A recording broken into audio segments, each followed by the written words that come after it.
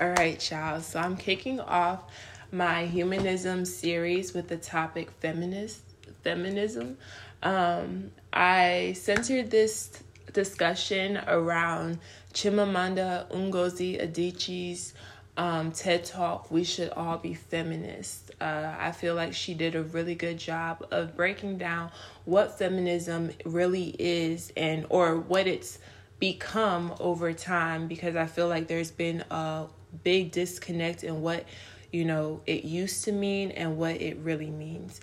And with me, I have a friend, and he's going to give a more male perspective on feminism and I guess what he perceives it to be. And if you want to introduce yourself, sir. Yes, first of all, I would like to appreciate you for having me here. And I would like to thank God. But yeah, I go by Tommy as well, but to be honest, I am the best and first. And we're going to cut you off there. Because he be doing the most. He know I'm the best. He stole my nickname. It's just all good. But anywho, so to start this discussion, I kind of want to see where your head is when you think of the word feminism. What do you think of? How would you define it? Would you consider yourself a feminist? You can pick up wherever you want with those questions. The first thing that come to mind, I would say, is equal rights. Okay. And it will be equal rights towards women, all women, actually, to see how they are being treated in the culture and society, in politics or the economic way, and it's just crazy how they feel real powerless because of the way they are being treated, which is not right. I think everybody should be treated equally, as well as for them to be treated equally towards males. And that's something that is still going on. Hopefully it changes, but yeah, that's my thought. And how would you define feminism? Or what would you say feminism is? Like, what is the movement about? What does it embody in your from your perspective? I mean, well, it's just basically what I said. Women feeling powerless. Okay. And I know you grew up in America, but you also have like Nigerian influence, right? Yes. And I think that's one thing I failed to mention. We both are Nigerian. I was born in Nigeria. Were you born? We both were born in Nigeria. So we grew up in African households, which is very interesting. Me being a female, that was a completely different dynamic, and I'm sure it was a little bit different for you being a man or growing up as a man in an African household. But it's interesting to see how different, I guess you could say, it is for females in an African household and then trying to find themselves in American society. So I kind of want to see like what you, as a man growing up in a Nigerian household, what were some of the things, like the responsibilities that were placed on you, or what were the things that your parents taught you to, I guess, help you become more of a man? And then how did you view women because of that? Well, under my parents' household, I have an older brother and an older sister, so I'm the baby. Well, because of African culture, I guess you can say, the man is always doing all the work. So they're taking care of the bills, they're working, they're not doing stuff in the house. But for the women, they gotta be at the house, they gotta cook, clean, when the husband come home. So you would say that it's very much more of like your parents raised you with a more patriarchal view on like roles and responsibilities of a man versus a woman. Well, yeah, because that's what I saw growing up. But as the older I get, I feel like it shouldn't be that way at all. And why do you feel that way? Because if it's, I want to ask that question because there's always that question of nurture versus nature, or nature versus nurture, right? You know, how you're groomed versus what you're exposed to, and obviously those two play a huge part in shaping who you are. But if you were groomed and nurtured in one way of life, what made you say, you know, that's completely different and want to be more open to exploring a different possibility? Do you think it was because of you living in American society and seeing that progression, or do you think there were other factors? I think it's just, well, I guess me being in American society, but at the same time, I feel like just being aware of everything and looking up everything, looking at everything. I feel like everybody gonna have their own perspective on things. Then they see what is right and they see what is wrong. I think everything should be a balance. Instead of the guy in the household always working every time, I mean, I think the women should not help work, but let them do what they want to do. If it's not cooking, let them have a job too as well. So then the men and the women, husband or wife or whatever, they could compromise and come on an agreement to like help pay the bills, or you do this and I do that type thing, make everything balanced. So you're speaking of more of like a idealistic society, I guess, a more utopia kind of setup in the household. And it's interesting that you brought up the topic of marriage, because one of the things that Chimamanda Ngozi addresses is that for females, and I guess I should get into my side of what it was like growing up in an African household, but she says that as females that we are raised with the idea that marriage is the most important. And I think that's so true. I remember growing up, my parents were very open about what was expected of me as a woman, you know? Okay, yeah, I expect you to go to school. I expect you to be at the top of your class, but hey, we're only doing this. We're only putting these expectations on you because we want you to marry well. We want you to find a husband that is, you know, going to be either a doctor, a lawyer, you know, one of the top 4 career choices that Africans always put on a pedestal, and you know, be able to survive and have children and raise those children to follow those same exact steps that we've placed for you. And I feel like for me, I kind of rebelled against that, because I also remember, you know, what it looked like for my mom in her marriage. Not saying that there's anything wrong with it, because obviously it worked for my mom, but I think it made me resent marriage. It made me resent being a woman, because it's like, wow, I viewed my own sex as being a disadvantage.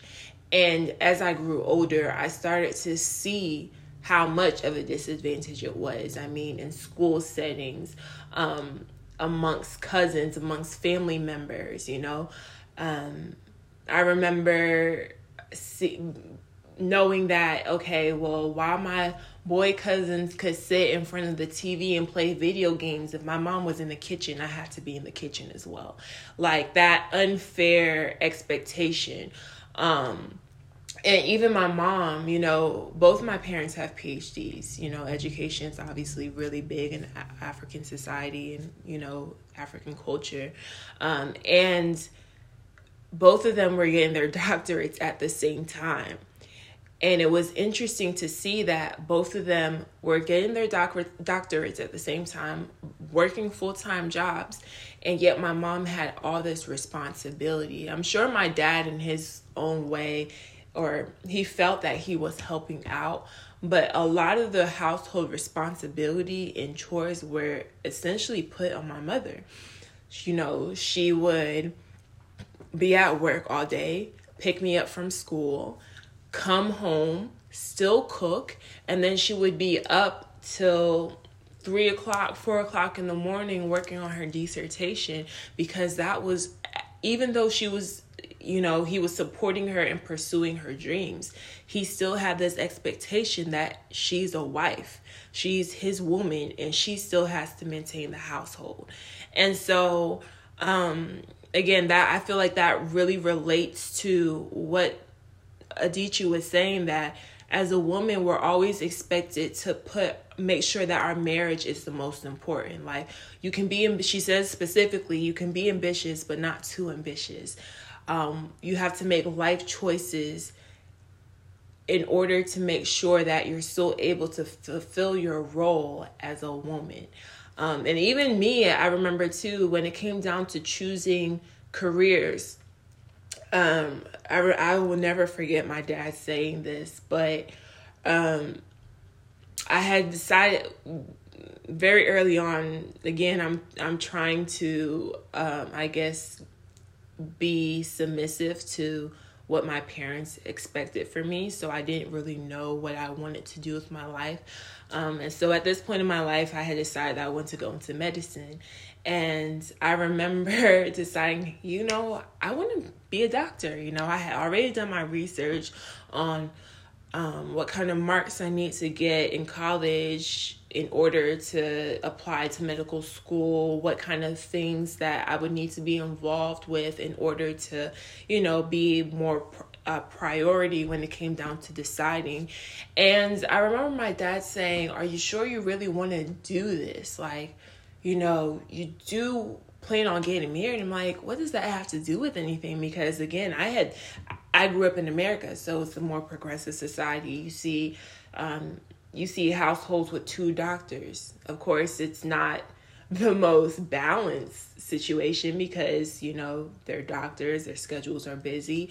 I mean, I saw my dad's brother who was married to a dentist, so he was a doctor, a primary caretaker, and she was a dentist, and I'm sure their lives were hectic, but it was still functional. They were still able to, raise 3 children successfully. And so I grew up seeing a more progressive society. I saw households where you had somebody who was a doctor and a lawyer, and they were both, striving to be at the top of their game. And so I didn't see anything wrong with my ambition. And he was like, well, I feel like being a nurse would be more practical because as a woman, you're going to have children. You still need to be able to come home and take care of the household. And I remember feeling so defeated when he said that. And it almost made me lose hope just to think that I have to think of my ambition as lesser to appeal to a man. And so I don't know if, I know as a man it looks a little bit different. I don't know if you want to share your opinion or shed some light on it. Feel free to butt in and cut me off and say, oh, I think this or that, You had great points because I could relate to a lot of things you said. First of all, since we have Nigerian parents, African parents in general, what they see is what they see. What they was raised, how they raised is how they want their kids to be raised as well. Mm-hmm. But I feel like they need to be more open because I feel like they've just been in a small circle for so long.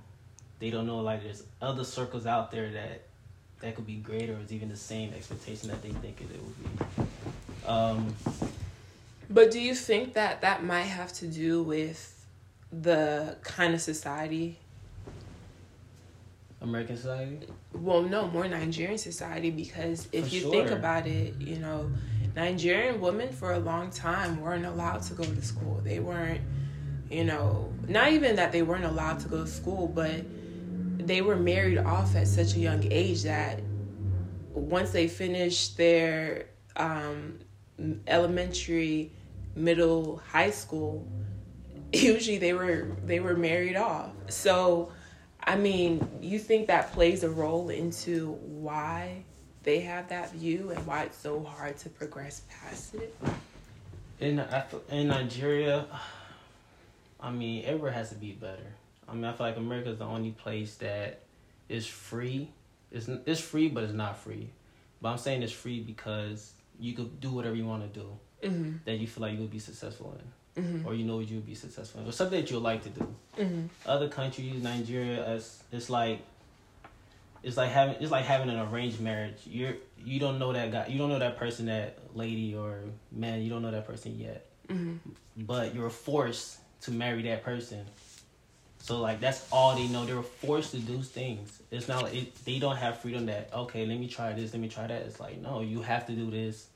So then y'all could have to have this and that. So I feel like everything's just being forced over there. That's why, I mean, some of them, they come to America and they be in a better place because they don't have what we have here is not what they have over there.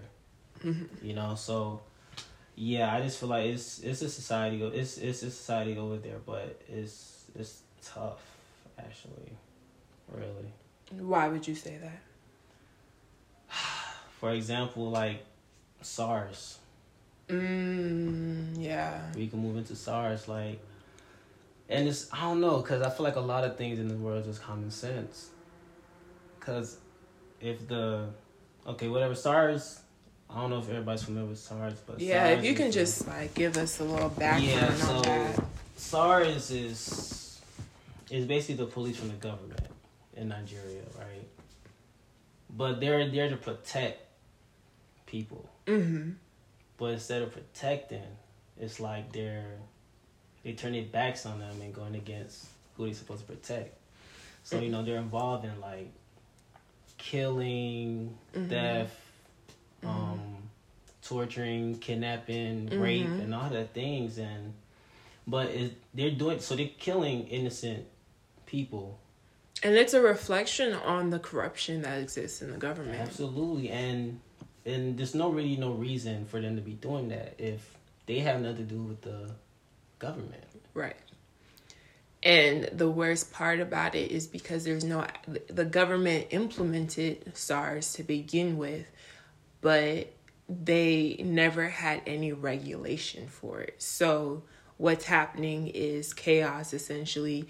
These officers now have this title with this power behind it, and there's no regulation, there's no checks and balances. And I think that's one thing that is very different with America's government and Nigeria's government is America's government is able to function so well because of the checks and balances. It's like a continuously reoccurring cycle. You can't make one thing without another. You know, every role in government, in office, down to the citizens themselves is incorporated in making sure laws and policies and organizations are constantly under scrutiny. And so Nigeria is so different because what happens is you have people who get placed in power because of their influence, their monetary influence, never because of their political agenda or their convictions. It's usually they get into power because of their own, agenda for self-preservation, self-wealth, and they start making decisions for selfish reasons, and that makes room for people to do whatever the fuck they want. Right? And that's what's going on with SARS right now. And on a smaller level, that's also what's going on with America with the Black Lives Matters movement, because I feel like that's one thing that a lot of people are failing to realize is that the Black Lives Matter movement and End SARS are the same battle, just on different spectrums,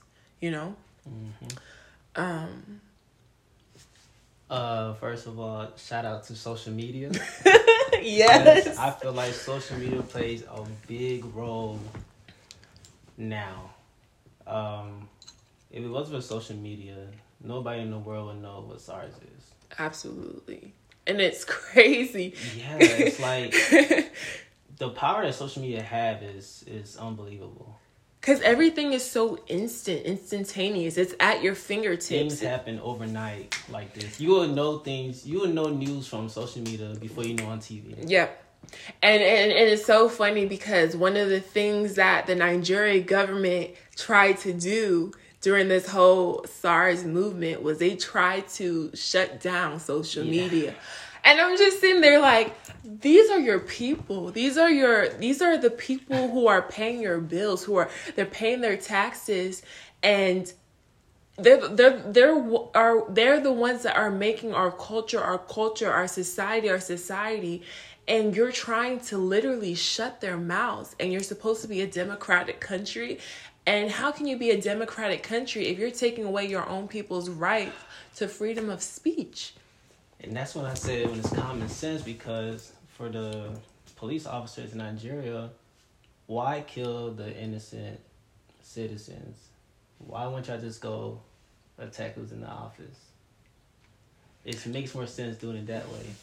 I think I saw an interview where I can't be too specific because I glanced at it. I didn't take down the names or anything, but they were doing a cover of the protest. It was like a live broadcasting. They had just, I think the protest had just left that area, whatever, and there was a situation where somebody's child was killed. Obviously, that's what's been going on with police brutality in Nigeria. And one of the officials, I can't say if he was a government official, but he was somebody who was higher up. And he came out when the cameras were out to do the interview for the news. Meanwhile, he was saying that he had been staying in the safety of his home, but he heard everything and he saw everything.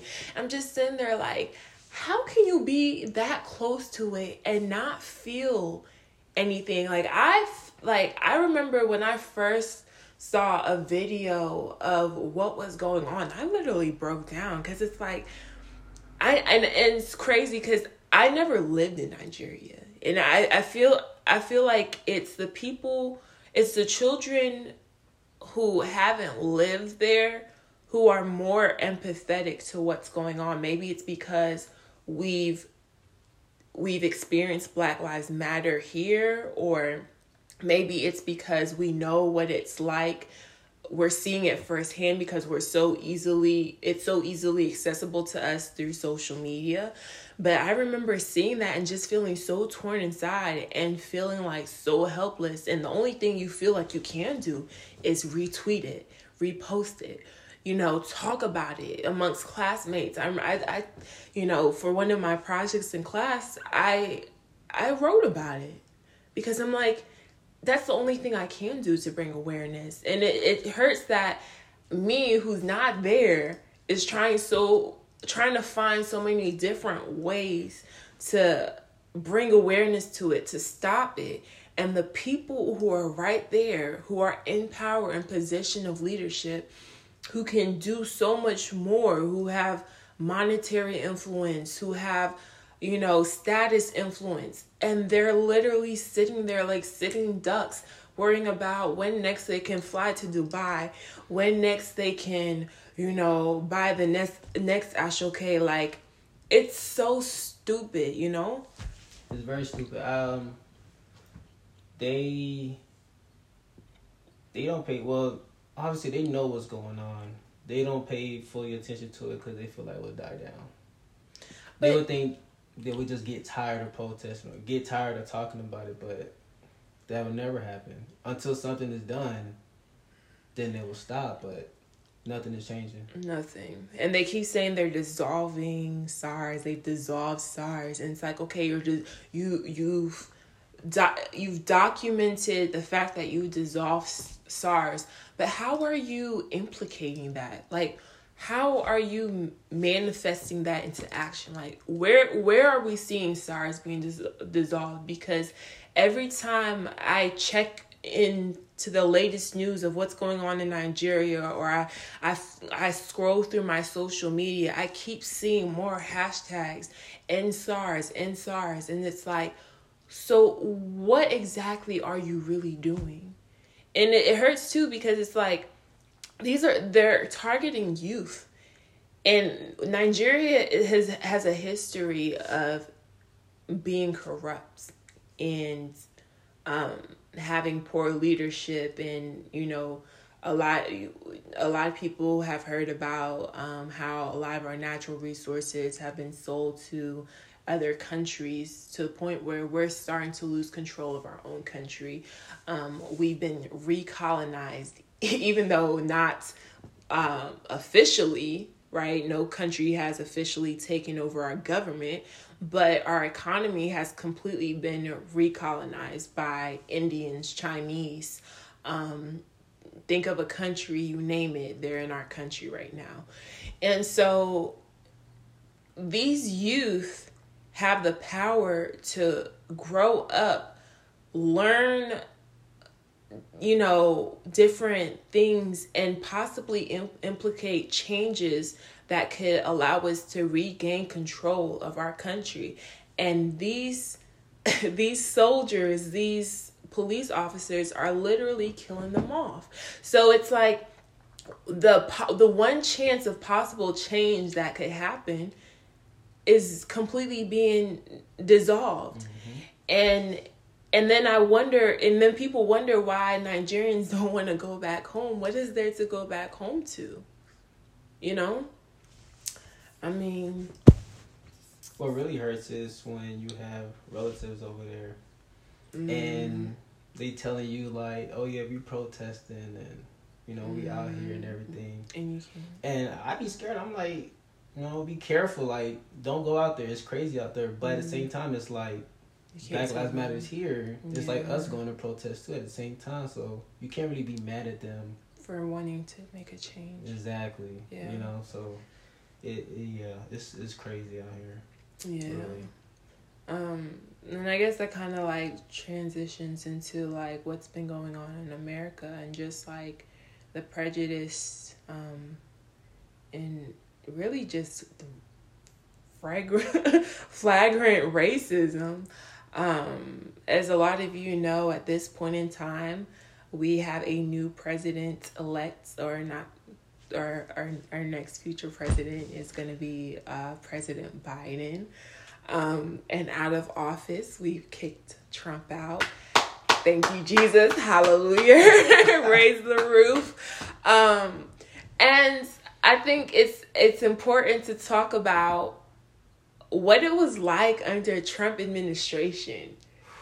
Because I think a lot of people are like, well, he's just the president. He can't really do much. Like, there's still checks and balances. And although that may be true, but he is still the face of America. He is the biggest representation of America today. And the fact that he was so blatant about his disrespect towards the Black community and just towards people in general, like, that was crazy. Yeah. Whoever's in office, when you get in office, all eyes and pressure is on you. Right. No matter what. But you gotta make sense. When you talking, when you're making the speech or you coming out to say something, you gotta make sense. True. Like, there's no way you're just gonna ignore something. You're being warned on something, and then you're gonna ignore it. Yeah. And then a month or two later, it's just like crazy. It's open. Yeah. It was chaos. Yeah, you have to like shut down states. You're shutting down businesses. Yep. And you're already warned before. Yeah. And you heard that, it's coming, spreading, but you ignored it, and then it affected you too. It's like, unfortunately, we gotta be smart. Fortunately, you gotta be smart, and like, it's just, but good thing you gotta deal with that no more. But I think it's still important to address the fact that under Trump's administration, so many things went wrong. Especially, COVID-19 was probably one for the history books under his administration. Like, he will never be able to run away from that ghost. That during his administration, the most that he did, and honestly, he probably didn't even do that for real, was maybe the stimulus package. But again, a lot of those, like you said, a lot of that could have been prevented because we were hearing about these COVID cases coming up as they were coming up. Like, there were so many steps that America could have took to either prepare us or completely help us to avoid it. I mean, we're looking at Thailand, Brno. I think I said that wrong. It's the country in Southeast Asia.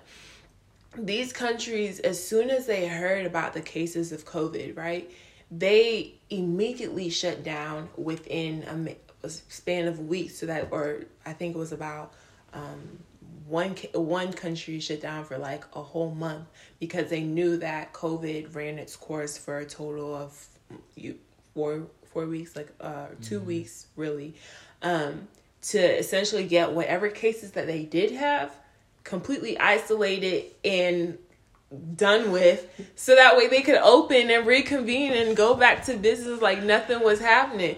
But our president and I think that's also where it comes.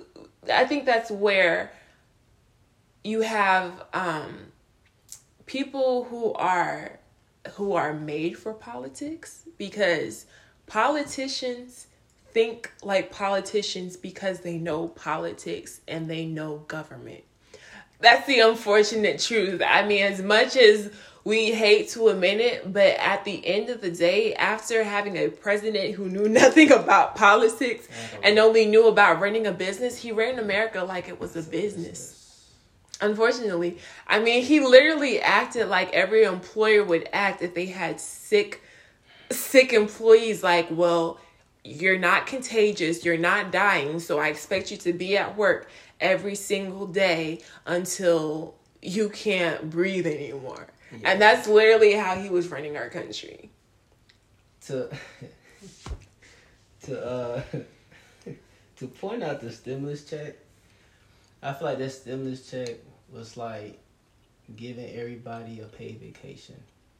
It was. And I think a lot of people fail to realize that everything comes at a cost. Unfortunately, during this year, those stimulus checks went a long way, but we are going to be paying for those stimulus checks for the next 3 to 5 years, because what all that did was that added money to the economy, which is great, right? Because that increases the value of the dollar, because the dollar value had significantly dropped. But then there's inflation.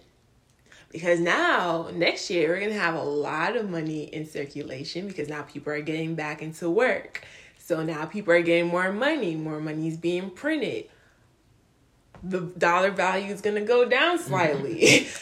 What are we going to do next? The government's going to increase taxes. Like, all these things are going to happen. All these deals that we're getting this year, they're not going to be the same next year. Everything is going to spike up. Cost of living is going to change just because of this whole experience. And that's one of the things that bothers me is a lot of Black people, people of, I don't even want to just say Black people, I'll just say people of color, who were ignorant enough to stand behind Trump during this whole election. I remember, I'll give you an example. I had a coworker, and I'm not very fond of this coworker, so I really don't care if he hears it, what he thinks, because he already knows I'm not I don't give anything about him. But I remember the day of election, he had come in and he was talking to me and my boss. Well, he was trying to talk to me and my boss. I had shut him out because I'm like, you have no sense, so I don't care about what you have to say. And he was just like, well, who'd you vote for? And we're just sitting there like, why are you asking? Like, who does this? And he's this Black guy. And he was like, Trump is running, blah, blah, blah. And he just kept fishing. So finally, my boss was like, who'd you vote for? He's like, I'm Trump all the way. And he's like, yeah, because Trump, he did the stimulus checks, and honestly, he didn't do anything bad. Everything that happened that was bad was out of his control. I'm like, but sir, the man is a He's a flat out racist. And I just remember sitting there like, how dumb does it get that you can be so ignorant about how certain things are affecting your whole community. And this is not somebody who's making a whole lot of money. Like, it's not like Trump really did anything for him. So it just confuses me when I see that kind of. And this how you know money talks. When you, for example, like, okay, people of color that support Trump, if you ask them what is the best thing Trump did, and what they gonna say? The stimulus check. Meanwhile, and then you could be like, okay, besides that, what did he do? Yeah. And then they'll go quiet. That's how you know money. Like, money rules anything, like everywhere, anything. Yeah, but it wasn't enough to buy him his votes back into the White House. It wasn't enough, but if you elect Trump again, they're gonna be like, oh, well, he gonna give us another check. He gonna give us another stimulus check. Mm-hmm. But happy it wasn't enough votes for him to get in. But it's. Yeah. I mean, with everything that happened, especially in this year alone, with the Ahmaud Arbery case, Breonna Taylor, like, all those things that happened under his administration, and just the way that he responded to it, I think those were big red flags of the kind of person that we had as representation for the people. Just the fact that, and even during the loitering, you know, when people were rioting, and because they were distraught, they were upset about, you know, this police brutality that was occurring, and nothing was being done. All these officers were getting away scotch-free.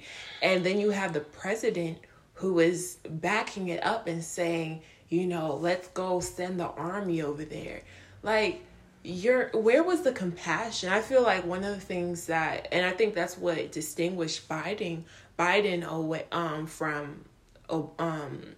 from Trump, and I think that's also one of the reasons why Obama was able to be so successful in his administration, was the fact that despite people disagreeing with certain policies that he put in place, or despite disagreeing with certain views, there was always that link that they maintained with the people. You know, they were always aware of the social cries of the people. And that's one thing that Trump disconnected himself from. He dissociated completely from. And it's so crazy because he used every social media platform that made himself easily accessible to the people to further dissociate himself from the people every single time that he went on there. And that's because of Biden's ability to be compassionate towards the Black community and the cause, you know, the pain that we've been feeling after seeing so many cases and being so fed up, and especially in the midst of a pandemic. I think that's what really propelled his success. And then even better was the fact that he put a Black female as his VP, right? Like, that's awesome. I think the fact that Kamala Harris is the first female vice president, and then the first Black person in, not the second Black person in a high, you know, leadership position in America. And I guess that kind of just circles us back to the topic of feminism again. And I think this is where Ngozi Adichie kind of goes and talks about feminism is, if I put it correctly, I wish I had written down the quote for her, how she defined it exactly. Matter of fact, let me see if you want to talk a little bit while I quickly look up this quote, because I really loved how she put it.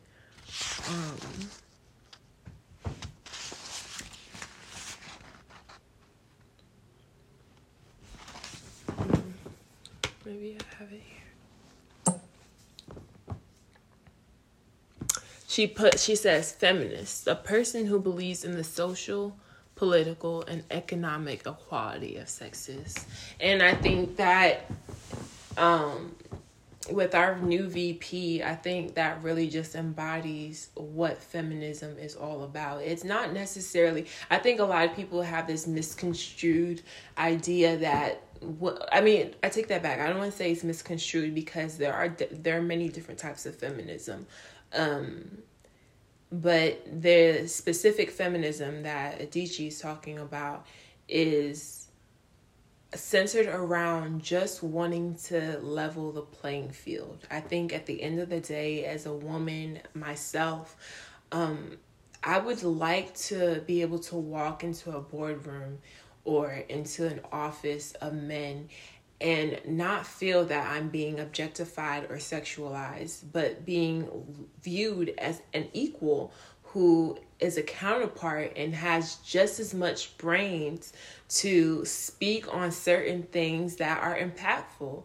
And I think a lot of people buy into this idea that all feminists are women who just want to be independent and don't want to be submissive and don't want, who just want to be in control all the time. And that's not true. I'm feminist, but I still believe in the institution of marriage, and I still do believe in submitting to leadership or submitting to a man if I feel that that man also believes that I'm equal to him. You know, I guess I would define feminism for me as just, I don't know. I guess I would just say that, like she put it, just wanting to be equal. I don't really care. I'm not going to sit at a dinner table and say that, oh, I'm going to pay for my own meal because I don't want to be ruled by a man. Like, no, like, you know, I still believe that, you know, a man is supposed to be a man and a man's role is a provider. But I'm not going to try and... Here's how I'll put it. A lot of people believe that all feminists believe in the emasculation of a man. And that's wrong. Because I don't think that a man should ever be emasculated. I think that a man should be taught to understand that a woman is not lesser than him, but a woman should never feel like she has to take a man's role and say that a man can't do this or be lording over a man. Because, you know, there are some females who will literally act like they're a man, you know. They will demean men. They will take on, if they're making more money, they expect the man to now be the slave around the house, you know. And I don't think that's right. I feel like with anything, too much of anything is bad. You know, there has to be a balance. And I feel like that's all feminism is asking for, is there's a balance. Like, if I'm married, I expect that we are both living in the house. We are both responsible for the house's well-being. If we have children, we are both responsible for those children. So whether that's picking up after the kids, whether it's paying for their education, whether it's cooking for them, it's not one person's role to raise a child. It's a partnership. And I guess that's just how I view it. If I'm going off of her definition and my expectations of it. Agreed. Agreed. I think another word to describe feminism. Well, I guess you could say opportunity. Women don't get as much opportunity as they should. I feel like women deserves more, to be honest. But he just don't get that chance, in which I feel like it's not fair. Because, I mean, you put a pressure on You just put a pressure on men so much, they get tired, they get stressed, and this and that. Like, let's say in the household. In the household, let's say the man just keep working so much and get stressed, tired, and then he start complaining about, oh, I can't pay the bills and da-da-da. But let's say the wife asks, like, okay, let me help you pay for the water bill, light bill. Not even that, but like, I mean, my parents, like, going back to their example, yes, they still have that kind of like role play, the traditional role play, but joint accounts. That's what they both equally. I mean, my dad felt like he had to always pick up more because he naturally made more. But for the most part, they were very diplomatic about how to pay for stuff. It was very much a shared responsibility. It wasn't one person has all this responsibility, because at the end of the day, we all making money, we all living. I mean, it's true. I know a friend, well, especially my cousin. So my uncle, my aunt. So my uncle, he pays most of the stuff in the house, and when he starts to run out, like, here and there, and then my cousin, he offered, like, to help pay for something, and his dad was like, no, because, you know, I don't want you to spend anything, you know, so I'll take care of it, this and that. But he keeps coming home stressing and complaining about he can't pay for this and that. And I guess the best way is just, so my cousin, all he did was just change the bill to under his name. So then, like, now it's automatic pay from my cousin instead for his dad. So his dad was complaining about, like, why is my water bill not showing up on my payment and this and that. And my cousin, he's like, because we see that you're stressing, it doesn't hurt to ask. That's one thing about men. Like, men is scared to ask for help. And it's the pride. But you guys are raised with that. You're raised with that pride. Yes, men is raised with that pride. But I still feel like, why keep stressing? If you keep stressing every time, and you gonna you stressing. You know you're stressing. Don't complain about it. You know what you put yourself into. Don't complain about it. If you need help with anything, it doesn't hurt to ask for help. Right. That does not mean that you feel less. Like, that don't mean your pride is going down if you ask for help. No, it doesn't. At all. It doesn't mean that. In fact, I would even argue that a real man is willing to do what he needs to do in order to take care of his family. And that sometimes entails seeking out help. Absolutely. A boy is somebody who allows his pride to dictate whether or not he will ask for help. You know? And I think, you know, just piggybacking off of, like, what you were saying, I think also it's not just the pressure from society that is placed on men. I think women, too, have this unrealistic expectation for men as well. And I think that also plays into why sometimes men feel like they have to be dominant, they have to be controlling, and they cannot be in equal partnership with their counterpart because of this unrealistic expectation that a lot of women have on men. I think I remember, and I'm guilty of this. I think it didn't take me too long because I'm still young, but I remember feeling like, and again, based on what I saw in my household, right? I remember thinking, you know, a man's supposed to have it all together, you know? He's supposed to pay all the bills. He's supposed to, you know, provide for our living and more, you know, buy luxury stuff, take me to different parts of the world. Like, I placed all those unrealistic expectations on who I expected my future husband to be because that's what I saw growing up. And if I did that, and I know there are so many other women who are doing that to men, I mean, first of all, that's one of the main, money is always one of the main causes for divorces. And there have been studies that show that a lot of men end up in more debt just trying to keep up this expectation that their women, their wives have. And so you have all this responsibility that a lot of females are placing on this men. And then these are the same females who turn around and say, well, I want equal rights. I want equal pay. I want this, that, and the third. And you're like, how is that going to work when you still have a backwards expectation that you're placing on men? You know?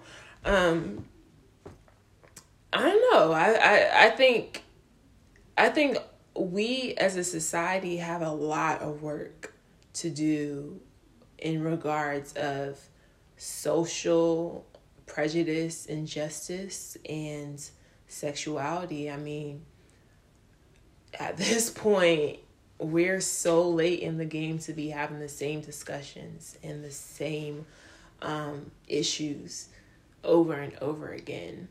But I guess to wrap this up, I really appreciate you stepping into the room to have this discussion with me. I think that we covered a lot of ground and addressed a lot of issues. So, yeah. Yeah, thank you for having me. It was great. I love talking to you about anything.